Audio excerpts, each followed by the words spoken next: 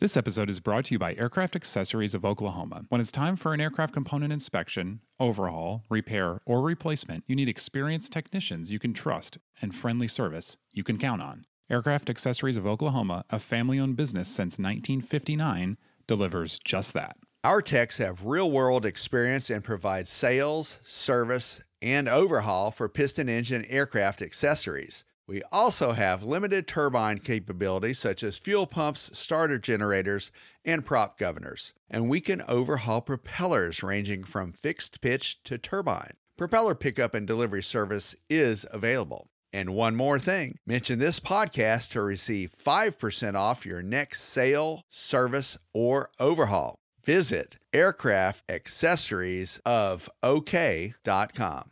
This episode is brought to you by Genesis Aerosystems, a Moog company and leading provider of autopilots for rotor and fixed-wing aircraft. The Genesis S-Tech 3100 digital autopilot provides increased safety, decreased pilot workload, and is approved for over 200 makes and models. To learn more about the S-Tech 3100, visit genesis-aerosystems.com. That's genesis-aerosystems.com.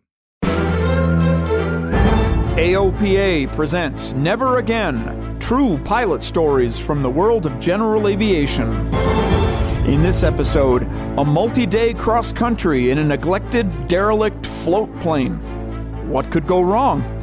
Find out in Float Plane Pain by Pat Heseltine.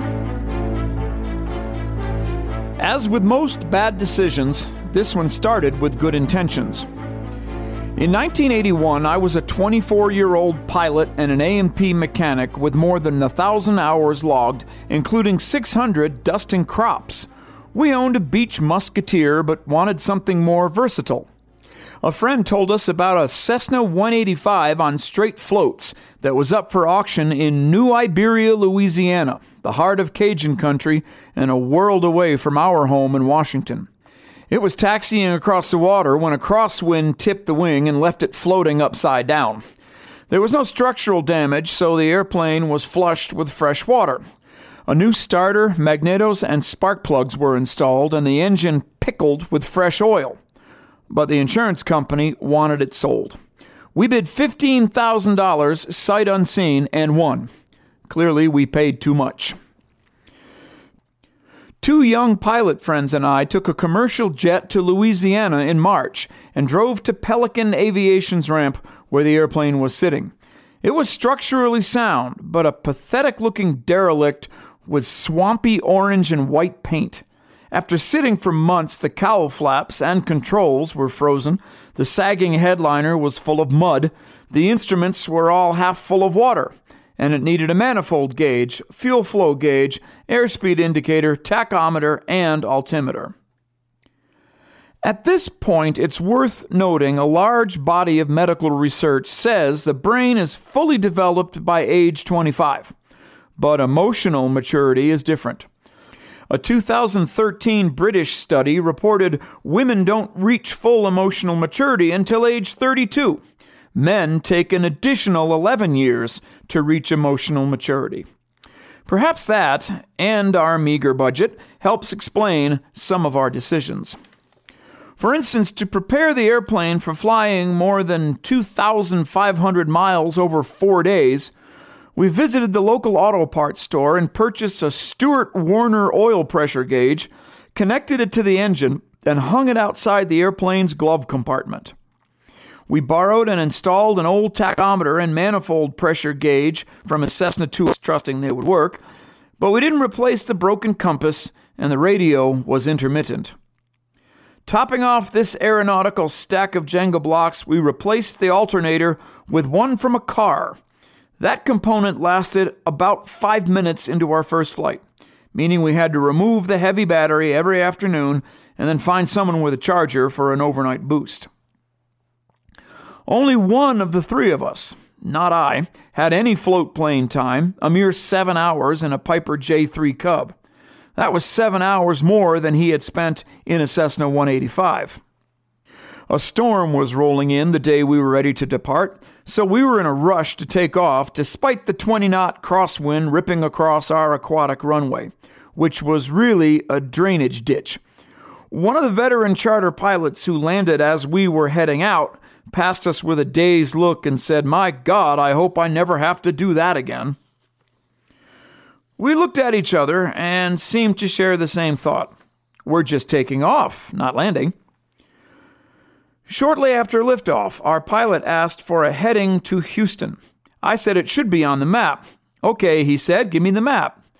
The problem was all our charts were back in Pelican's office. We had a robust debate, which included the charter pilot's comments about his landing, but decided to land. The guy in the office said, "I can't believe you came back." After our legs quit shaking, we took off again and headed west with our maps, which we soon discovered were expired and featured some float plane facilities that were out of business. We might have been more concerned, except it felt like the tail was coming off because the airplane was vibrating in flight intermittently. Looking out a side window, I saw a shadow on one of the floats that showed a brace violently moving up and down. Also, the stall warning continually sounded like a distant whistle.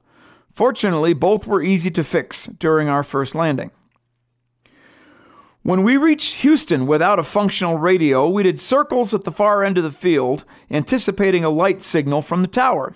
Since our 60-gallon tanks only provided 3.5 hours of flying time and we were running low, we finally decided to land. Naturally, the tower phoned down when we landed and asked why we never contacted them. I explained what happened and got off easy, but I suspect many people we've met felt the sooner we were out of their airspace, the better. The first evening, we landed on a lake north of Dallas. Heading north the next morning, we landed in drainage canals, ponds, and rivers, figuring out how to get avgas as we went. Sometimes fuel trucks would drive to where we were. Other times, we ferried fuel in a half a dozen 5-gallon containers we carried in the airplane. Our day's final destination was Yankton, South Dakota, which has an Army Corps of Engineers facility on Lake Yankton near the Nebraska border. After landing, we tied the airplane to a dock sitting by itself inside a compound surrounded by hurricane fence. After scaling that fence like Spider-Man, we walked into town and got a hotel room so I could plan the final 1,500 miles of our journey. I called my cousin 300 miles north in Mobridge, South Dakota, and said we should see him around lunchtime. "Great," he said, before asking how we would land a float plane on the Missouri River when it was iced over. Granted, this was 1981 and weather information was harder to get, but I should have made a few calls before leaving Washington earlier in the week and checked out en route conditions. We decided to return home by commercial jet and come back when the ice was gone. Before leaving Yankton, we jumped the fence again near some no trespassing signs, and a half a dozen Corps of Engineers trucks soon arrived.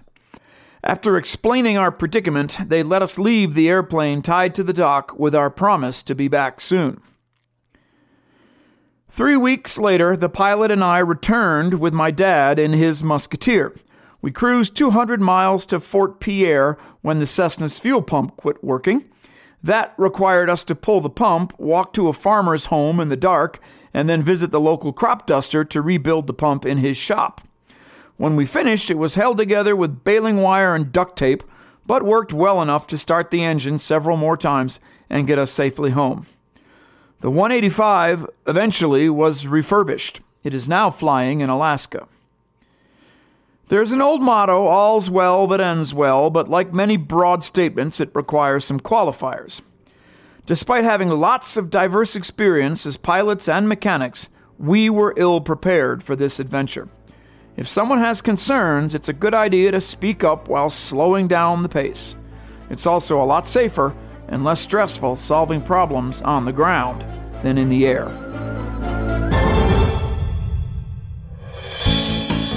The Never Again podcast is brought to you monthly by AOPA, the Aircraft Owners and Pilots Association. You can find more Never Again stories online at AOPA.org by typing Never Again into the search box. While you're there, check out AOPA's mobile flight planning app, AOPA Go, as well as the many free training and safety courses from the Air Safety Institute. Find all of this and more at aopa.org. The Never Again podcast is produced by Royce Earl. Thanks for listening. Fly safely.